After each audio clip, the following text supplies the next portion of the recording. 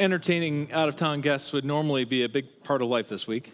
Either entertaining out-of-town guests or being an out-of-town guest or gathering in large family gatherings, but 2020.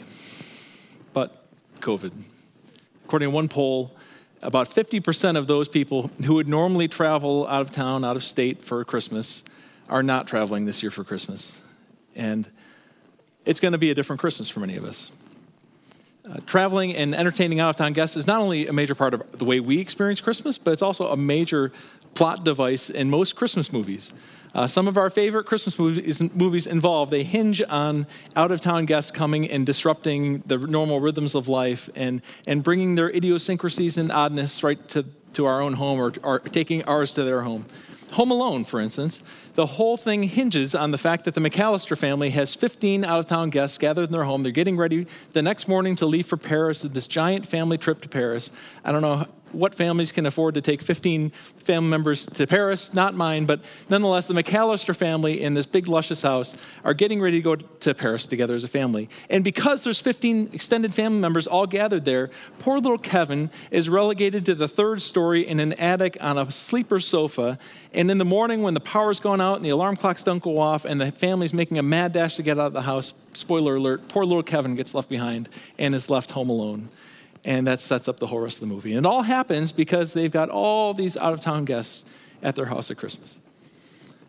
An elf, Buddy the Elf, is the most bizarre and unusual out-of-town guest to come. And he comes from the North Pole down to Manhattan seeking to find his father who doesn't even know he exists. And he's walking around Manhattan looking just like this bizarre and unusual. It's hysterical if you haven't seen it. And he's the most unusual of all out-of-town guests. And even at one point in the movie, he ends up sleeping on his dad's sleeper sofa, like most out-of-town guests do. Even the Griswolds had Cousin Eddie.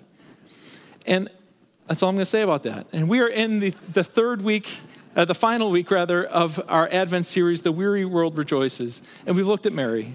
We've looked at Joseph. We've looked at Herod. And this week, we're going to look at the Magi, who are the original out-of-town guests who came crashing the first Christmas. Everyone else at the scene is local. Everyone else at the scene was able to come there within short distance.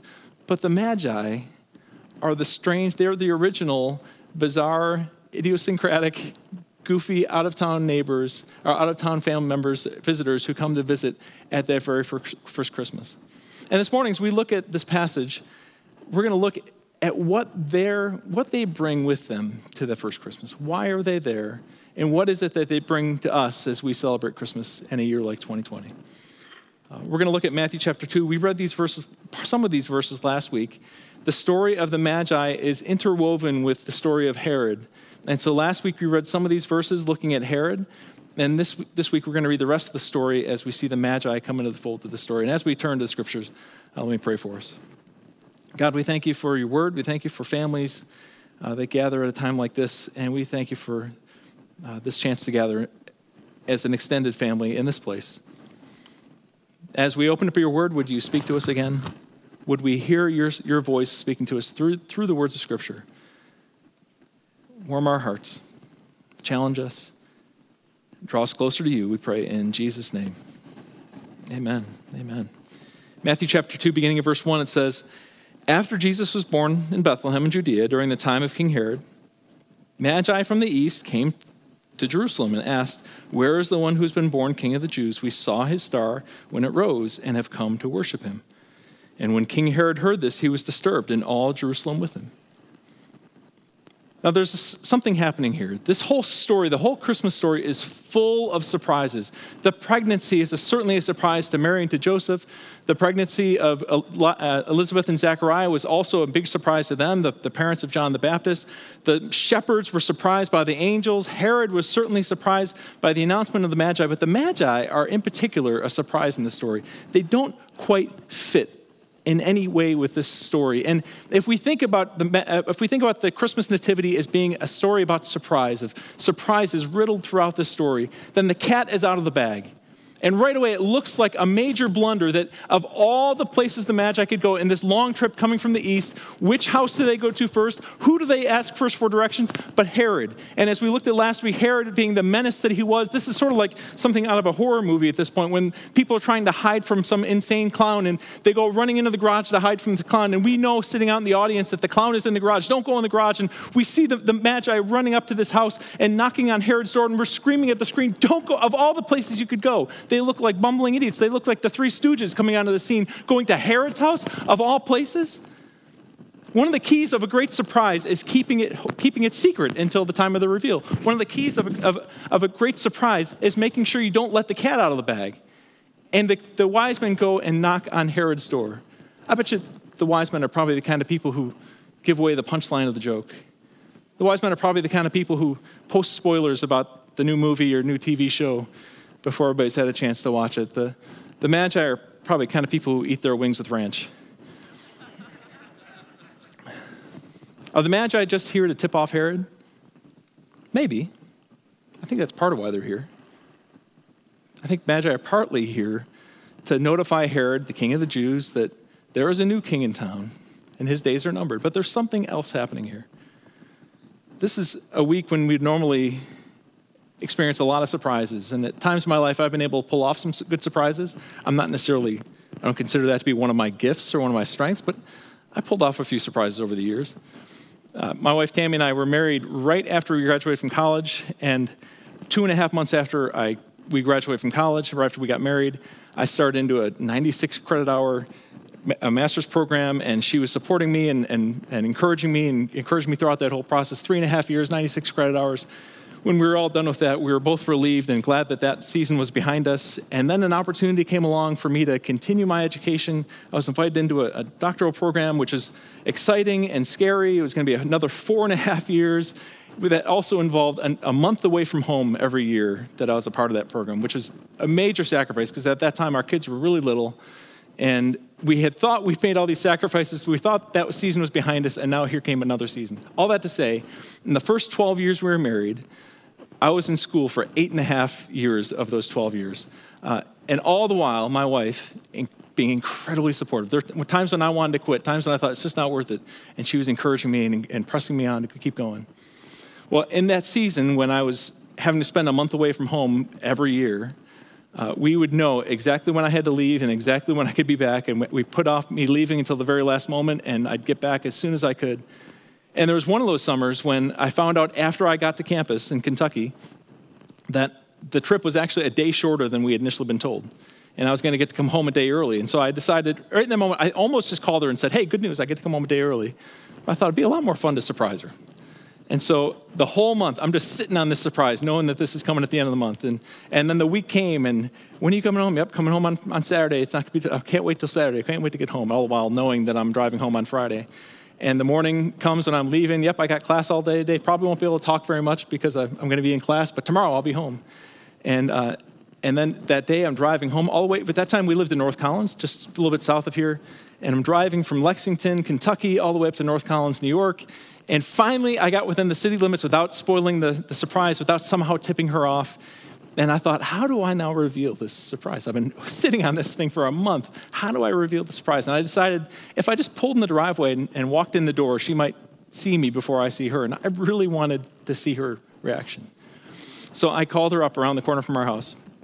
At that time, I was pastoring a church that we lived next door to. And I said, hey, I'm in class, got a quick break. Can you run over to my office and get something out of my office for me? And because she's the best wife in the world, she said, of course, hung up the phone. And as she stepped out of the house and started walking over to the church, I pulled in the driveway and got to watch the full reveal and the full reaction as she at first was puzzled at why a car looking like mine was pulling in, and then the full reaction of, oh my goodness. And I pulled in, shut off the car, got out, gave her a hug, and she said, what are you doing here? Don't you have class? What are you doing here? And it's as if in this passage, when the Magi show up, it's like the Bible is encouraging us, is beckoning us to ask that question, what are you doing here? What are you doing here? This doesn't make sense. There must be something happening here. What are you doing here? And perhaps the clue to what they're doing here is the gifts that they bring, which they're famous for. Look at verse 9 where it says, after they had heard the king, They went on their way, and the star they had seen when it rose went ahead of them until it stopped over the place where the child was. And when they saw the star, they were overjoyed. And on coming to the house, they saw the child with his mother Mary, and they bowed and worshiped him. Then they opened their treasures and presented him with gifts of gold and of frankincense and myrrh. What do these gifts represent? One of the ways that people often look at this passage and the meaning of the Magi is that their gifts must have some kind of meaning. And there is possibly beautiful meaning behind these gifts. The gold representing that Jesus is the King of Kings and Lord of Lords. There's no one higher. The frankincense representing that he is our great high priest who intercedes on our behalf, a great high priest who knows our temptations, knows our weaknesses, and intercedes on our behalf and is sympathetic toward us. And the myrrh, which would be an embalming agent, an odd gift for a child, but not an odd gift for the suffering servant, the Son of Man who came to suffer in our place, the Lamb of God who came to take away the sins of the world. And so there's a perspective that's the clue to what the Magi are doing here, tipping off a sort of a living prophecy of Jesus as our great high king, Jesus as our great high priest, and Jesus as the Lamb of God who came to take away the sins of the world. But there's something else happening here. Essentially, this is the story about a child who was born in a specific place, in a specific time, in fulfillment of a specific prophecy in a specific family tree. The shepherds make sense because shepherding is prevalent throughout the Old Testament and the New Testament as one of the ways that God tells us how he feels about us and how he relates to us, that he loves the image of a shepherd. And this happens throughout the Old Testament and throughout the Old Testament prophecies and the Psalms. And Jesus picks up this imagery of shepherding as a way of saying, this is how I feel about you. I am your shepherd. I will herd you in. And so the shepherd showing up, that makes sense. The angels make sense because, of course, angels are there at many of the most important times of biblical history when God is revealing himself. And angels, in fact, the word angel actually just means a messenger of God, someone who's speaking on God's behalf. And so even the angels make sense. Mary and Joseph make sense. They're part of the line of David. And, of course, Jesus had to come in fulfillment of the line of David as a son of David in a certain sense. Even Herod makes sense. Because Herod was the most dominant figure in the landscape at that time. So even Herod makes sense. But the Magi don't make any sense. They don't even make it there on time. And when we look at when this happened, most scholars believe that the Magi actually showed up about 30 or 40 days late, sometime within that window. They weren't even there on time. They made it late. Something's unusual happening here. Something's weird here. They show up, they're bizarre, they don't fit, they don't make sense. There's something unusual happening here. Unless surprise out-of-town visitors only make sense if Christianity was never meant to stay put in Bethlehem. It's as if the Bible places the Magi here as this odd, unusual trio, or however many there were, of out-of-town guests to make us ask, what are you doing here? And here's what they're doing there. Pointing out to us, reminding us that Christmas is built for out-of-town guests. Christmas is built at its very core. Part of the DNA of what we're celebrating at Christmas is that Christmas was built for out-of-town guests. Everyone in Galilee, everyone in Bethlehem that night would have thought this, everyone who was aware of it would have thought, this is for us. This is for us. This is for the insiders. This is for those of us who are part of the line of David. This is for those of us in Bethlehem and Nazareth and throughout Galilee and Jerusalem and that area. This is for us. But if the news about Jesus was only local good news, then it wasn't the good news. But the news about Jesus was the good news. And a wonderful thing happened in Bethlehem that day. But it wasn't meant to just stay in Bethlehem. It was meant to go to the ends of the earth. And one of the things that the Magi represent here is all of us who come from the ends of the earth are represented there at the Nativity through the Magi. When we compare Christianity, by the way, to other religions in the world, every other major religion in the world is concentrated in one major continent or region. At least 60% of all the other major adherents of major religions live in one specific geographical region, but that's not true of Christianity. 99% of Hindus live in Asia. 98% of Buddhists live in Asia. 60% of Muslims live in Asia, with another 20% in the Middle East and in Africa. But Pew Research said that there's no single continent or region that can indisputably claim to be the center of Christianity because we are everywhere. Take a look at this. throughout the world, this is the spread of Christianity throughout the whole world. 24% of Christians live in Africa, 24% of Christians live in South America, 22% live in Europe, 18% live in North America, and 12% live in Asia and the Pacific. Whereas every other major religion has at least 60% of their adherents in one specific geographical region, we are virtually evenly distributed through the entire world. As J.D. Greer says, Christianity, statistically speaking, has no dominant culture. No other religion in the world can say that they are spread throughout the whole world the way that we are. And I think one of the most convincing proofs of the truth and veracity of the Christian faith is that you can find thriving Christians in Korea, in Kenya, in California, in Cairo, in Canada. We are everywhere. The good news that came in Bethlehem that night was not meant just for the people in Jerusalem and Judea, though it was meant for them. It was also good news for everyone in Canada and Mexico City and Sioux City, Iowa. Because from the start, his movement was never meant to stay put. From the start, his movement was never meant to sit still and be quiet. From the start, his movement was never meant to stay in one place. From the start, his movement was meant to make outsiders insiders. And sorry about that. And when we see the Magi in this Christmas story, it's begging us to say, what are they doing here? And what they're doing here is reminding us that Christianity always has its arms out, that Christ came for the whole world, not just for people in this specific place. And Christmas carols will be sung this week on guitars and drums and pianos and organs. Christmas carols will be sung in cathedrals and churches and chapels and arenas and hospitals and huts and storefronts and house churches. Because when you ask what it means to be a Christian in 2020, you can't point to one region, you can't point to one nation, you can't point to one city and say, that's what it looks like, that right there. You can't point to one continent, you can't even point to one hemisphere because we are everywhere. And it all began with some wise men who came from the east, made a long trip, got there late and said, where is he? Where is he? We know something's up. Something has happened. We saw his star. Show us where he's at. What are the Magi doing here? What are you doing here? They're here to show us that we are all out-of-town guests at Christmas who have been made to feel at home. We are all out-of-town guests who've been welcomed in. You belong. The Magi stick out like sore thumbs. Compared to everybody else at the scene, they're weird, they're odd. They don't quite fit. We all know what that feels like.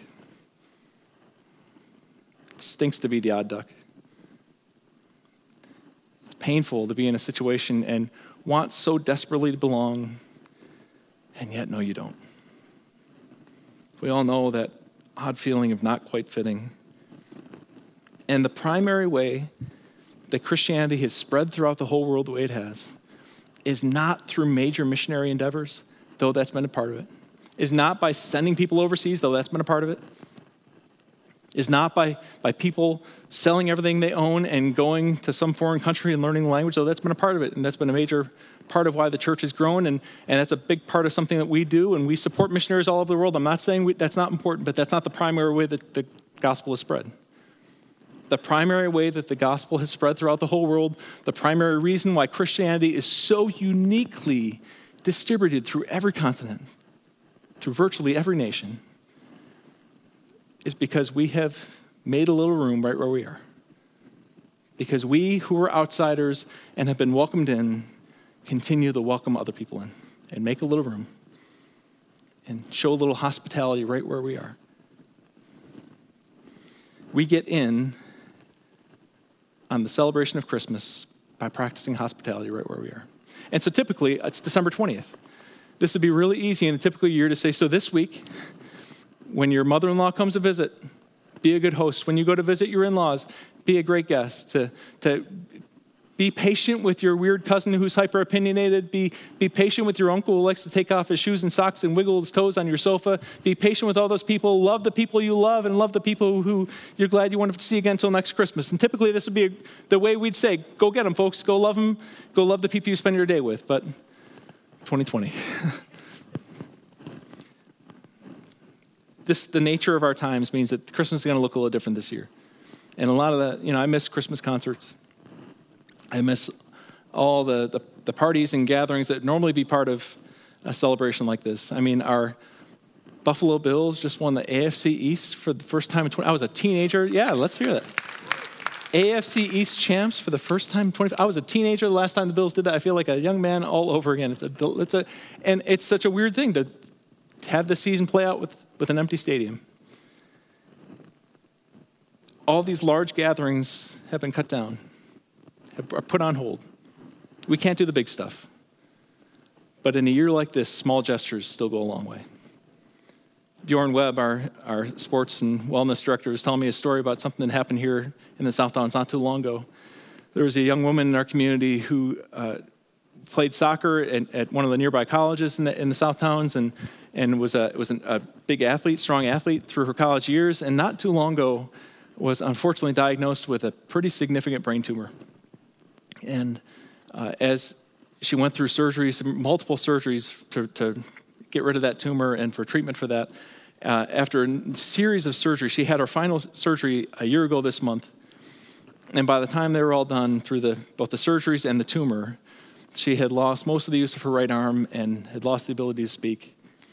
And had to enter into rehab to learn how to speak again and to regain use of her arm and just to fight back, to get back everything that tumor and the surgeries had taken away from her. And it was an arduous process, a grueling process. And you know that sometimes when somebody's gone through something like that and they've lost a lot due to an illness or injury or other kind of trauma, oftentimes there are those things the normal everyday things you want to achieve, those normal everyday things you want to get back. But then sometimes there's just something fun that they want to do that's a goal on their radar that I just want to be able to do that again. For her, it was she wanted to play soccer again. She just wanted to play soccer again. She got connected with a group of young adults from here. And in early November, across the parking lot, over at the hub, fully masked, all the precautions in place at that time, she played soccer again. Because a group of people from among us made a little room, made a little space, made her feel like you can come. Well, you can trust us. And they played the game in a way that she could feel comfortable playing it and made space. And when the night was over, she said she couldn't say enough about how much it meant to her that the people here over at the hub made space for her, made a little bit of room for her to come and have that milestone moment. Probably none of us knew that game happened. One of the most important soccer games that'll ever happen in the South Downs this year. And it just happened because a few people here made a little bit of room. Changing schools is always hard. Our family moved this summer, and we lived, as I mentioned earlier, for 8 years in North Collins. My wife and I are both from Western New York. We've lived our whole lives in Western New York, but moving this past summer from Houghton College here to the South Downs again meant our 4 kids changing schools. And changing schools is never really fun. It's even less fun in 2020.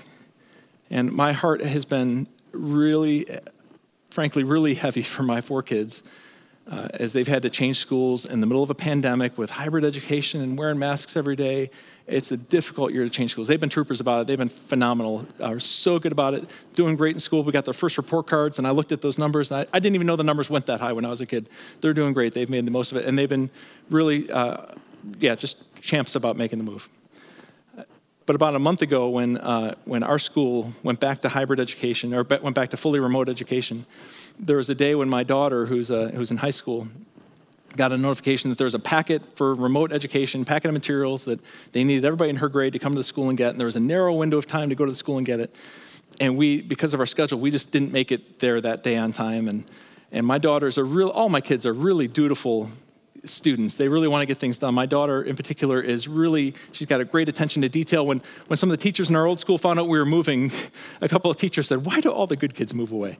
And that's the kind of kid, I'm proud of my kids. They get that all from their mom. And so my daughter she's eager to get this packet. And so she notified all of her teachers, "Hey, sorry, I couldn't pick it up today. We're going to try to get that first thing next week." Well, it turns out one of her teachers lives a couple doors down from us.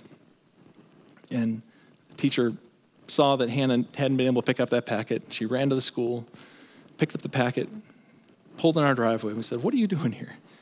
And she came out with that packet and a package of Timbits. And it was Thanksgiving week, and she said, "Happy Thanksgiving. I'm glad you're in the neighborhood." And, it was a small thing. a really small, sweet gesture. But as the dad of a girl who's a new kid in town, new kid at school,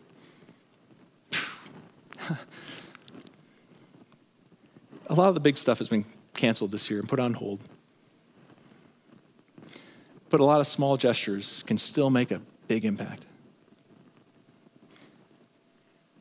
Hannah's teacher got in the car and drove down the street to her house, and eventually the Magi went home too. It says in verse 12, having been warned in a dream not to go back to Herod, they returned to their country by another route. The wise men went home to their country by another route, and you can use that line later this week too. Where'd your sister go? She went home to her country by another route. And we never hear from them again. Now it's our turn. Now it's our turn to put this into practice. Entertaining out-of-town guests and being an out-of-town guest is normally a part of life this week. And it's going to look different this year. But those small gestures still make a big difference. Those small little gestures can add up to one really meaningful impact. Maybe this year it's not a big gathering at your house. Maybe it's not a big carol sing, but maybe it's going over and shoveling your neighbor's front step or brushing off their car, or a note to an elderly neighbor who you know is celebrating Christmas alone this year, or a widow, or someone who lives alone, and just checking in. Just saying, hey, I see you. I notice you. I know. I can't imagine maybe what it's like, but I see you. Some of you will get to celebrate your Christmas with family, and if you do, be careful. But whatever you do, kick around a soccer ball. Pick up a packet of Timbits. Be someone in someone's life who can help make sure that they know this week they are not alone. Make a little room in your life for somebody else this Christmas. And this table is the original table for making a little bit of room. Jesus, on the night he was betrayed, gathered with his disciples in the upper room, and when the meal was all over, when everything was done, Jesus said, oh wait, I've got one more surprise.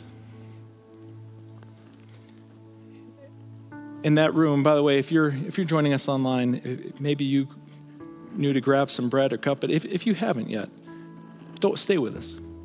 Stay with us. Jesus that night at the table gathered around a big table, and he made sure there was room for everyone there. Peter was there. Andrew was there. Thomas was there. Judas was there. And he made sure there's enough room for everybody there. And for the last 2,000 years, Christians have been saying, one more chair. We can squeeze you in. We've got room for you. No, we can make room. Pull in another chair. One more. One more. Yeah, there's room. There's plenty of room. Come on in. For 2,000 years, we've been filling out chairs around this table, making a little more room, because that's what Jesus did. This is the ultimate table where Jesus gathered those around and said, you were once outsiders. Once you were enemies of God. Greater love has no one than this, than to lay down their life for their friends. And what a mystery and a wonder that Jesus, while we were yet sinners, while we were yet enemies of God, laid down his life for us. That night at the table, Jesus took the bread that was at the table. He said, this is my body, broken for you. Take and eat in remembrance of me.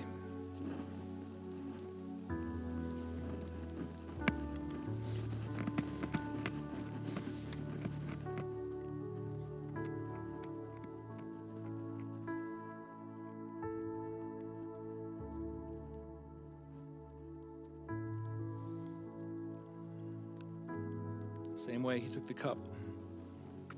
He said, this is my blood, poured out for the forgiveness of sins. Drink all of it in remembrance of me.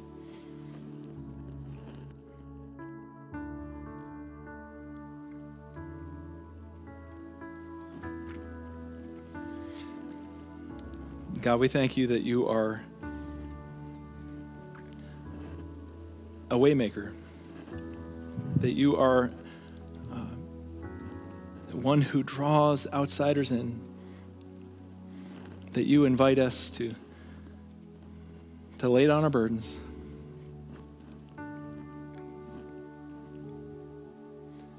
and that wherever we've been, we who seek after you, we who love you and are seeking as imperfectly as we might, can find our way home. Lord Jesus, be with us, we pray. In your strong name, amen. Let's lift our voices in song.